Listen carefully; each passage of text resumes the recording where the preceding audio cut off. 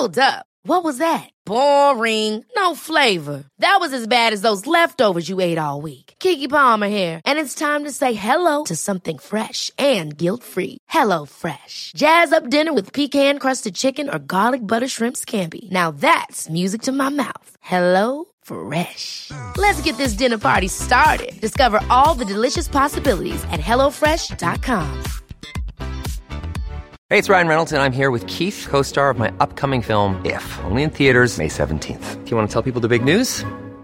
All right, I'll do it. Sign up now and you'll get unlimited for $15 a month and 6 months of Paramount Plus Essential Plan on us. MintMobile.com/switch. Upfront payment of $45 equivalent to $15 per month. Unlimited over 40 gigabytes per month. Face lower speeds. Videos at 480p. Active Mint customers by 531.24 get 6 months of Paramount Plus Essential Plan. Auto renews after 6 months. Offer ends May 31st, 2024. Separate Paramount Plus registration required. Terms and conditions apply if rated PG.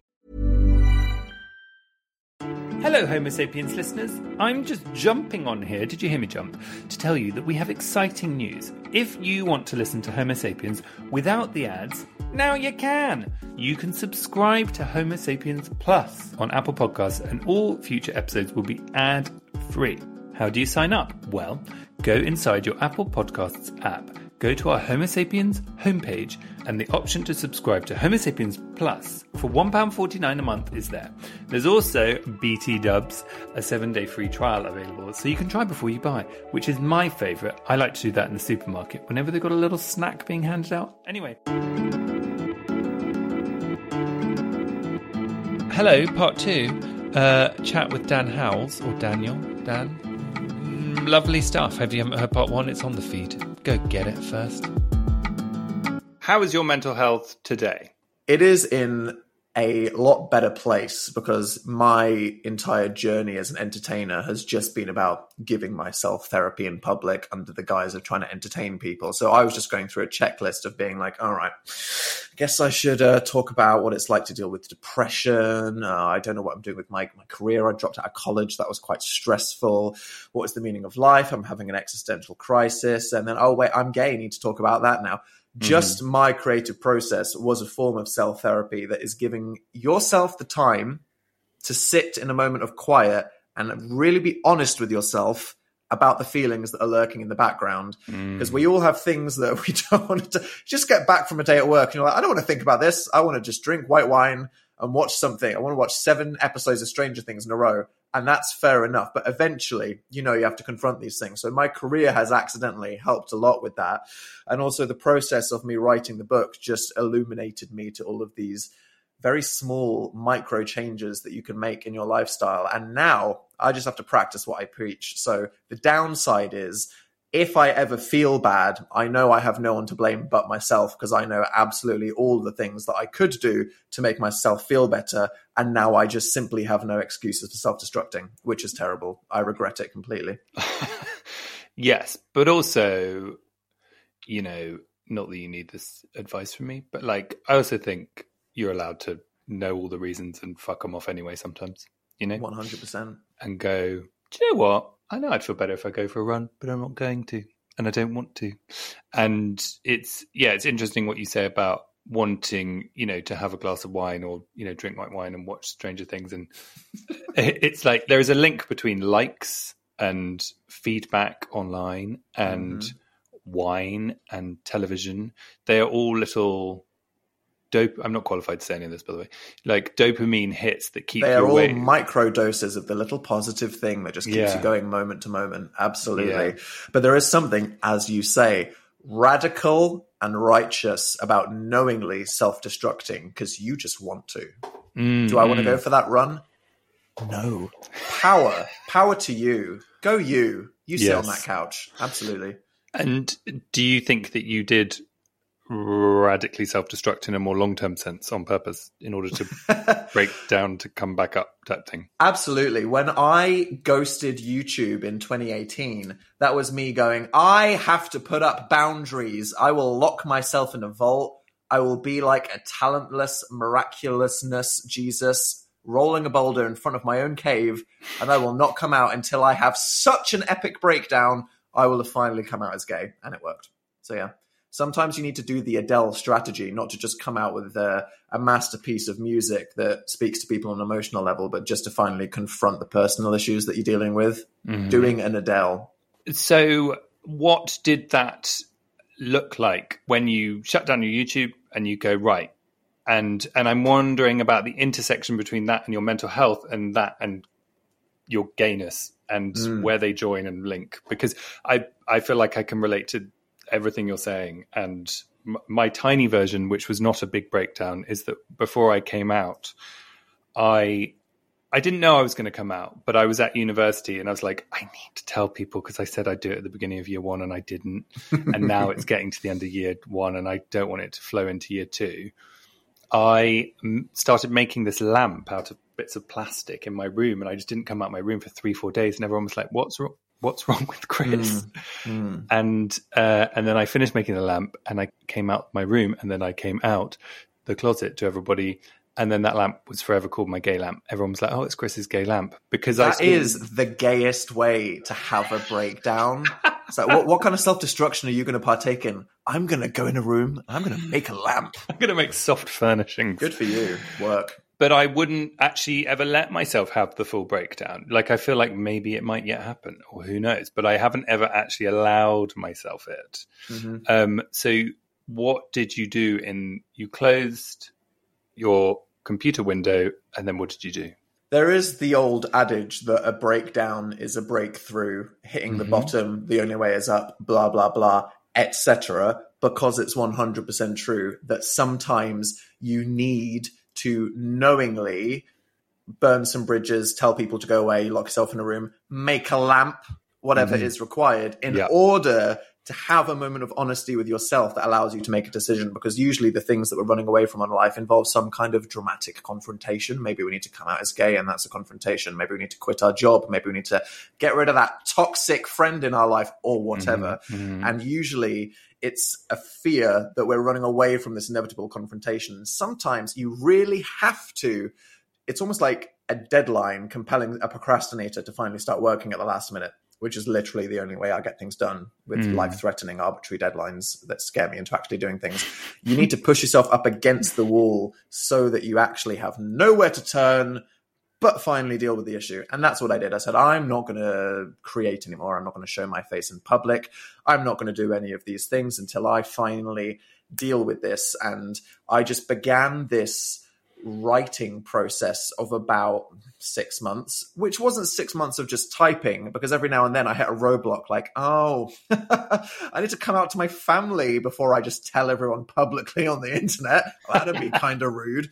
So it was an organic series of micro confrontations in my life that forced me to finally get this thing done. And the moment I posted the video, it's there was 2 moments. There was the moment when I silently acknowledged to myself that I wasn't going to mince, ironically, around confronting the fact that I'm gay. That's just a fact. I'm not going to have any feelings about it. I'm not going to worry about what this means. I'm just going to accept quietly inside myself, also no pun intended, that I'm gay and that's all right. Yeah. Which was huge. That was a monumental shift for me, where there were obviously fears and doubts and worries about what would come, but also this pressure, this kind of anxiety of a haunting presence that was threatening to get me. It just disappeared and I felt a lot lighter. And then the moment I came out, I just felt, wow, I feel free. I feel light. Everything's okay. And it was as if I had this terrible skeleton in my closet, as we said, like I murdered someone and one day I was going to get exposed. But the horrible truth that was just waiting to be exposed was I was born gay. That's just a fact and it's all right, which is crazy that I could feel so terrified of a fundamental aspect of myself for so long. But then the moment it was public, it just completely evaporated, which is why I now radically compel anyone else to come out as soon as their circumstances allow them to. And that was publicly and privately. But you said earlier that you were I can't remember the phrases you used. Participating in a gay lifestyle on some level without being publicly gay. Yeah, were you like getting off with people in clubs? Yeah, there was this. Well, there was the rumor, like, is Dan some level of bisexual? Personally, right. For me, coming out wasn't so much of just saying, hey guys, I'm not straight, because I don't know if anyone ever thought I was straight without getting into the problematic topic of guessing someone's sexuality from how they behave and what that means. But there was such a huge difference for me between being like, maybe I'm some kind of not gay, what do people think about it, whatever, and just the sheer audacity of saying in a video title, which is what my process was, I'm gay. Yeah. And just putting it out there, just being like, boom, mic drop, what are you going to do about it? Right, moving on with life. But it was always so vague and undefined that people would ask me. I mean, I did an interview for the first tour that I did, and this guy from the Sunday Times, just some like boomer 50-year-old journalist who didn't know better, bless him. What can the straights do? They can't help but be horrible. This is just the default personality they're given. Just went, hey, I Googled you, and apparently some people say you're gay. You're gay? Which is bestie, not it. You can't just say that. You don't know what the ever-loving Christ is going on in someone's life. Yeah. But what are you going to do? And that's the thing. I just wanted to be free of that. You had to eventually, and bloody hell, give the queers a break. We have to constantly come out. We have to explain things. By the sheer audacity of us just not being default normal, which isn't even normal, but that's just what human society has done. We are just forced to constantly explain ourselves and to break the news to some people and to clarify this aspect of our gender or our sexuality. And it's exhausting. Yes, it really is. And what did you say to that journalist? I think I went, well, I don't like to talk about that because my personal life is not public information or whatever. And he went, okay, which was me saying, I'm not a reality star here. I'm here to be a writer and an entertainer. Yeah. I want to be someone that just makes stuff, puts out there, and then people like my work. I'm not here to be a Kardashian. I could be, but that's not what I wanted to be for dozens of reasons. So, question for you. What, when you did accept it, did it unlock in you? Because, so for example, like you were talking about the sort of fear about coming out and that. And so I'll give you my example. I think if I actually think about what I was so afraid of is being a man that's broken. So it was a gender thing. It wasn't about sex and any of that. It was about being a man that's broken, which is really surprising to myself because I'm like, well, I don't really buy into any of that crap and my family didn't. So it's really odd that that's actually, if I break it down, that's what's going on. Yeah. What was it for you? It was that's so gay, therefore gay equals bad. I know on some level I'm gay, therefore I am bad. Is it a mix of not being a man? Is it that I won't have the heterosexual biological life? Is it some Christianity part? Is it just that I'm afraid of being bullied and gay people dealing with homophobia? It was all of that in a nutshell just came down to I am 360 broken, not just broken as a man, but that I am wrong and that things will never work out for me because I had such a terrible childhood dealing with all the homophobic stuff. The moment, because I knew for years, I mean, society has been relatively less homophobic as things have gone on in the last 10 years. And I've never been homophobic, but sure, when I was 22, 23, 24, 25, all on Twitter, Australia legalizes gay marriage. Yes, here I am. So on Twitter saying, go Australians. I'm still in the closet, but I'm saying that. I knew that being gay wasn't bad, but I just had to say to myself, look, mate, this is a fact and you just have to deal with it. And that was a powerful moment. And do you think that, I'm wondering, and I'll talk about myself because then you can give your version, like, do you think that there's something in it of being like, if you're used to being a version of being a person who wins, who's good at everything, who like very privileged, like, you know, being a white man, what privilege, that you're actually having to accept that there's something about yourself that is a bit different. And maybe deep down, you don't want to be different. I was like, damn, I almost got the perfect privilege scorecard. I'd have been like, white, able-bodied. Born in Britain? Are you kidding me? Oh my God, it's so good.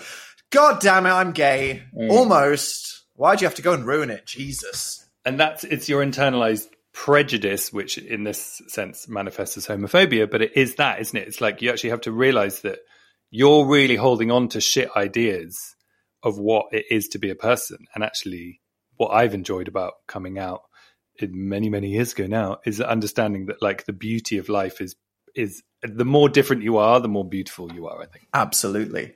And for me, it was that fear that my life would be less successful because there are homophobic people out there. And I just didn't want to open myself up to the negativity. I didn't like the idea that I was going to limit myself until I realized, well, if that is on the terms of other people's bigotry, I shouldn't want that. Yeah. And it was that moment that I went, bing, click. Well, now I feel fearless, because if I fundamentally believe the truth, which is anyone that has a problem with it is wrong, then that's empowering. And now I suspect that the reaction has been 99.99% amazing. Am I right? Absolutely. I'm quite lucky to have had an audience that was always quite accepting and nice and wholesome. I had people that had come out to me on previous tours just because they said, you always talk about how it's okay for other people to be gay. And you're so open about your struggles with mental health that I just really feel that I can open up to you, which for me was one of the reasons why I felt like a horrible sham. It was one of the things that was driving me to force myself to take a break, because I felt like people were treating me with such openness and honesty, and it was amazing, and that I needed to treat them the same way, for sure. And just help me with the timeline. So when was the book written in terms of timeline of coming out, taking a break from YouTube, and book being released or written? I came out as gay, disappeared into the ether to work on a series of long-term projects that were going to be really exciting, like going on a tour. Then the world ended. As the world started to end, someone said, do you want to write a book about mental health? And I said, that is basically offensive to request me to do that right now. And then I thought, oh, for God's sake, do I have a moral obligation to do this? Probably. Oh, Will I love the that. act of me writing a book help me? Well, that's a lovely selfish motivation to do it. So the whole year that the world was ending, I was writing about how to pick yourself up and make yourself feel better. And then it came out next year just as things were starting to get back to normal again. So it was very serendipitous timing. I think that other people said, wow, this book, it really just slapped me around the face. It spoke some sense into me. It made me feel better. It got me up to just make some changes, and now I feel better. I'm thinking, well, it was serendipitous timing for me too, because I had to spend the last 6, 7, 8, 9 months writing it when I needed it most.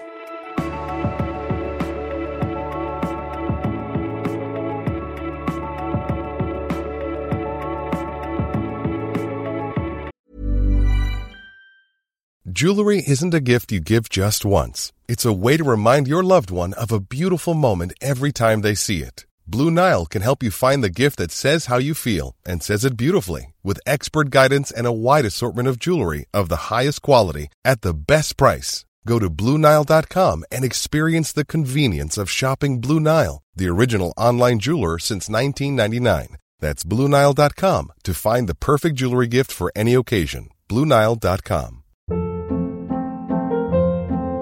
Hold up. What was that? Boring. No flavor. That was as bad as those leftovers you ate all week. Keke Palmer here, and it's time to say hello to something fresh and guilt-free. Hello Fresh. Jazz up dinner with pecan-crusted chicken or garlic butter shrimp scampi. Now that's music to my mouth. Hello Fresh. Let's get this dinner party started. Discover all the delicious possibilities at HelloFresh.com.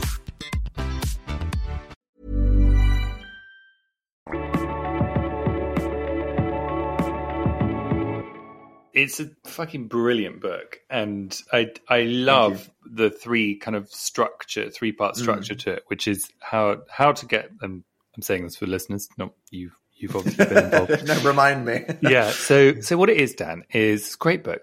It's tonight, how to get through tonight, what to do tomorrow, and then the days after that. And it immediately struck me because when it came out, I read it, and it immediately struck me how straightforward and obvious that was. And actually, I haven't seen that at all. And it's so actionable and useful, but also full of your personality and really funny. And one of the things I loved I remember that bit, which was understanding that you're not God.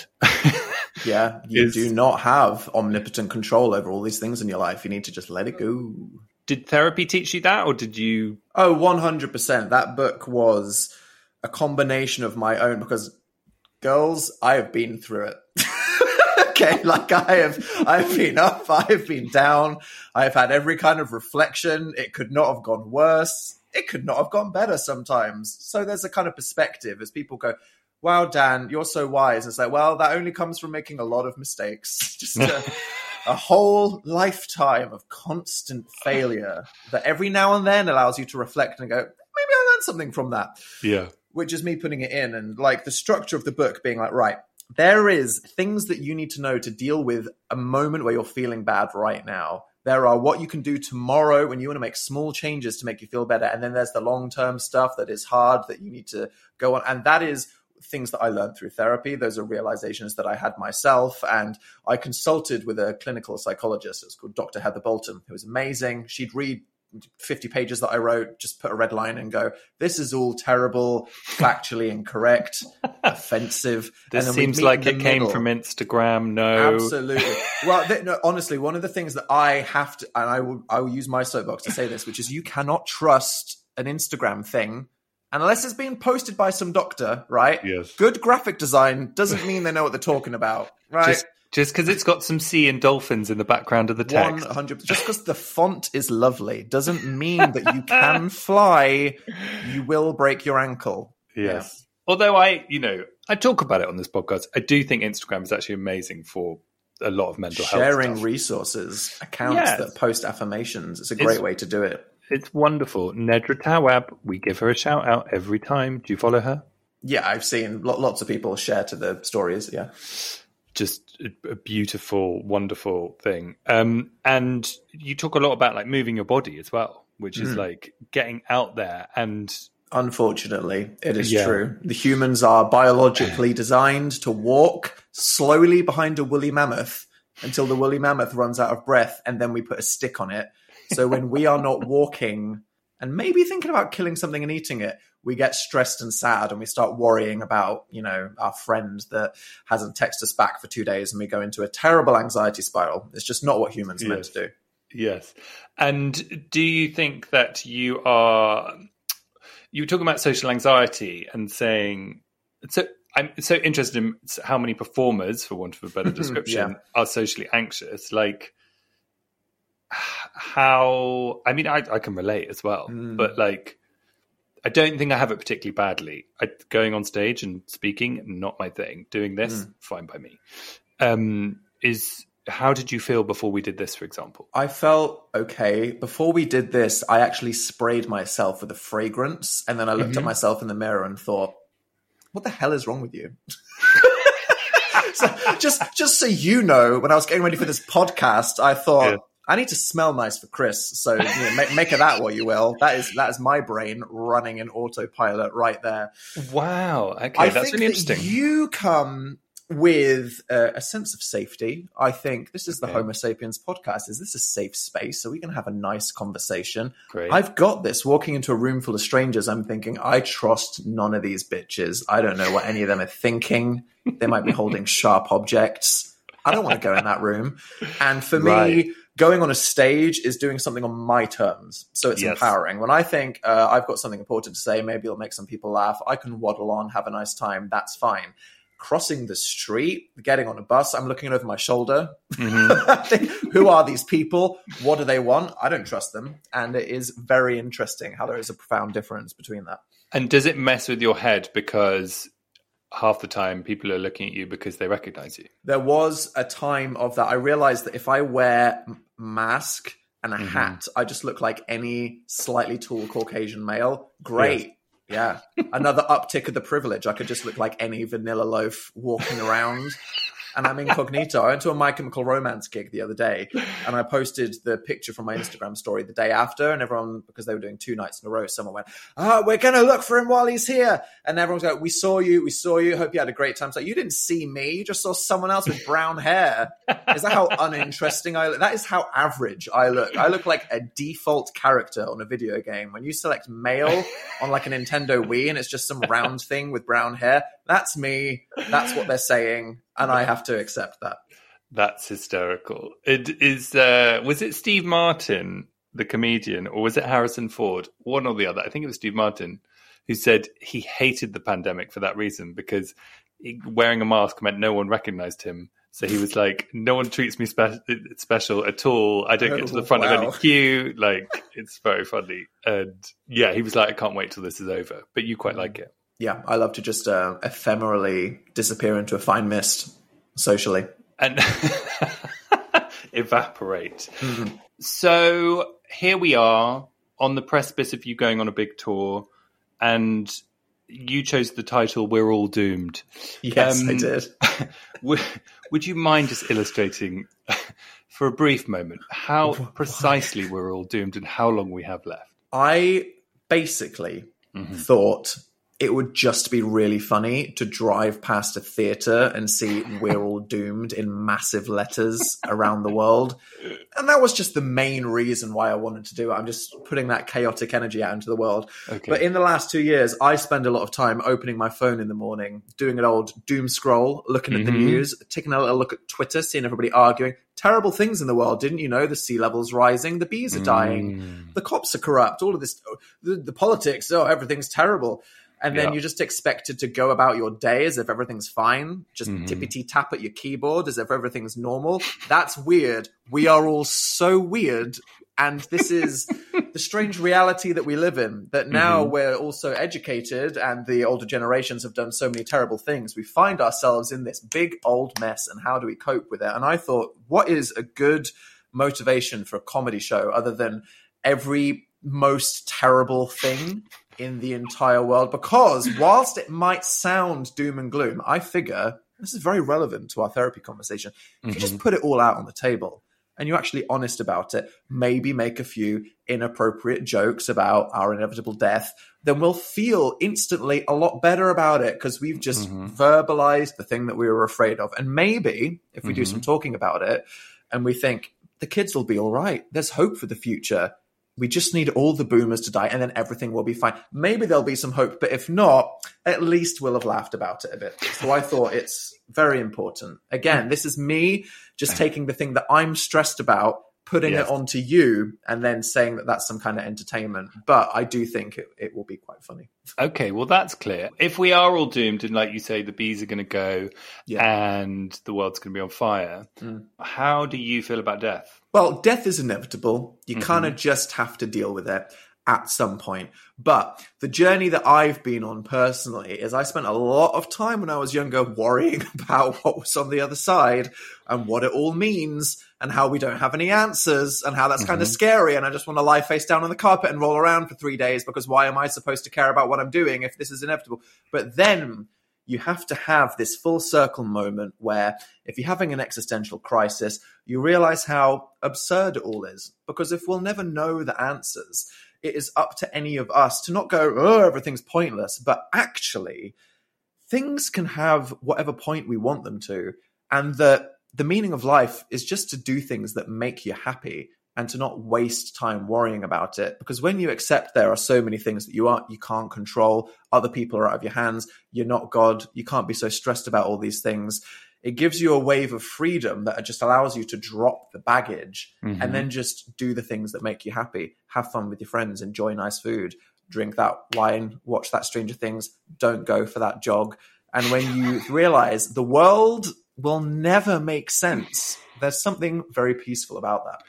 But is there any part of you, I have a part of me that is like, I think I won't die. I do think that the old Black Mirror, we will upload our brains into the cloud thing will happen. So I will, when I'm maybe like 52, be living in some kind of Habbo Hotel RuneScape situation, role-playing as an elf, designing little rooms like I'm on The Sims, and I can just do that for 10,000 years until the computers stop. And that's okay. Either way, I'll be fine. Would you do it if they offered it? 100%. Yeah. You would? The Sims is a lot nicer than real life. I'd say just cut me short, like 36.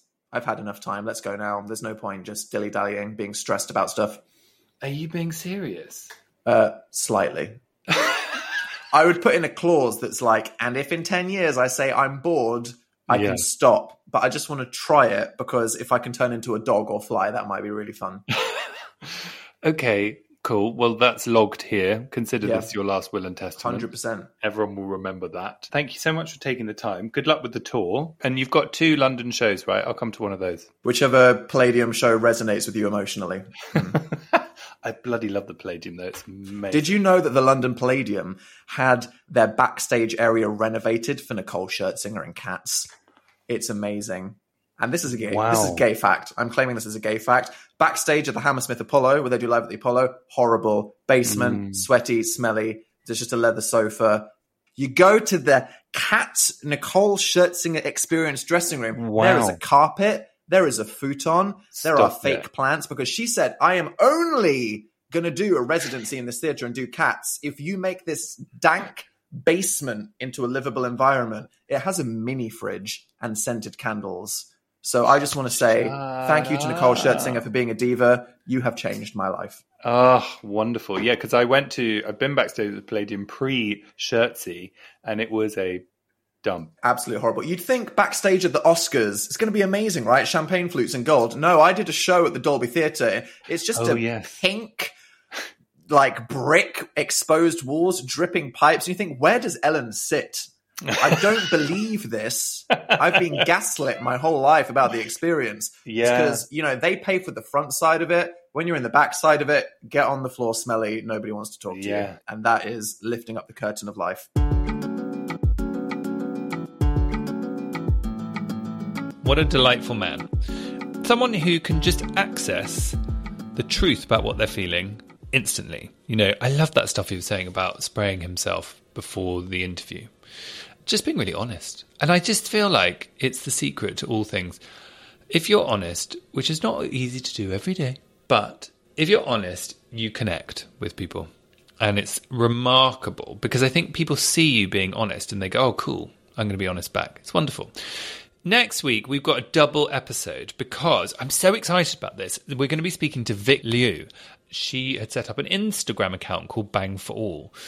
And basically what it's about is masturbation for all genders and abilities. It's sort of taking that idea of everyone on the sexuality and gender spectrum. So trans people, non-binary people, everyone in between, people with disabilities, intersex people. How do we all get off? So she's written this book. It's called Bang, Masturbation for People of All Genders and Abilities. It's like you can write in it yourself and stuff, and it shows you how to get yourself off and how to remove shame from masturbation.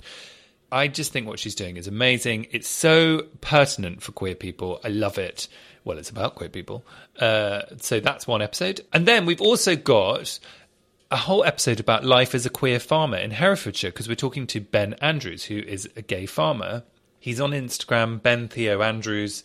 He's a gay farmer. He set up this thing called AgRespect, which is all about how to be a queer farmer, but not only just a queer farmer, it's also about being a farmer on the margins. We also talk about racial diversity in farming in the UK. Where are we at? How's it looking? And we have a whole chat about what that is like. And his family story is just beautiful and touching and actually, has a really lovely sort of arc to it of difficulties that are then resolved. And it's inspiring to know that even if members of our families aren't on board at the beginning, we can absolutely get there over time. Time is a beautiful healer often.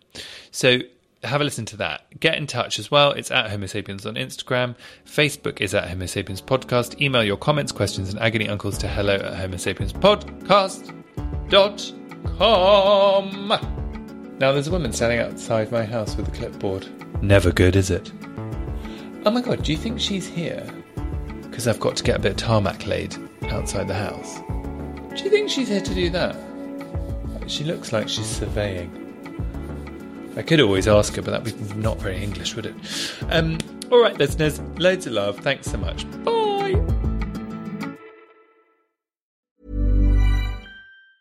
Small details are big surfaces. Tight corners are odd shapes. Flat, rounded, textured, or tall. Whatever your next project, there's a spray paint pattern that's just right. Because Rust-Oleum's new Custom Spray 5-in-1 gives you control with 5 different spray patterns. So you can tackle nooks, crannies, edges, and curves without worrying about drips, runs, uneven coverage, or anything else. Custom Spray 5-in-1. Only from Rust-Oleum. Ever catch yourself eating the same flavorless dinner 3 days in a row? Dreaming of something better? Well, HelloFresh is your guilt-free dream come true, baby. It's me, Keke Palmer. Let's wake up those taste buds with hot, juicy pecan-crusted chicken or garlic butter shrimp scampi. Hello Fresh. Stop dreaming of all the delicious possibilities and dig in at HelloFresh.com. Let's get this dinner party started.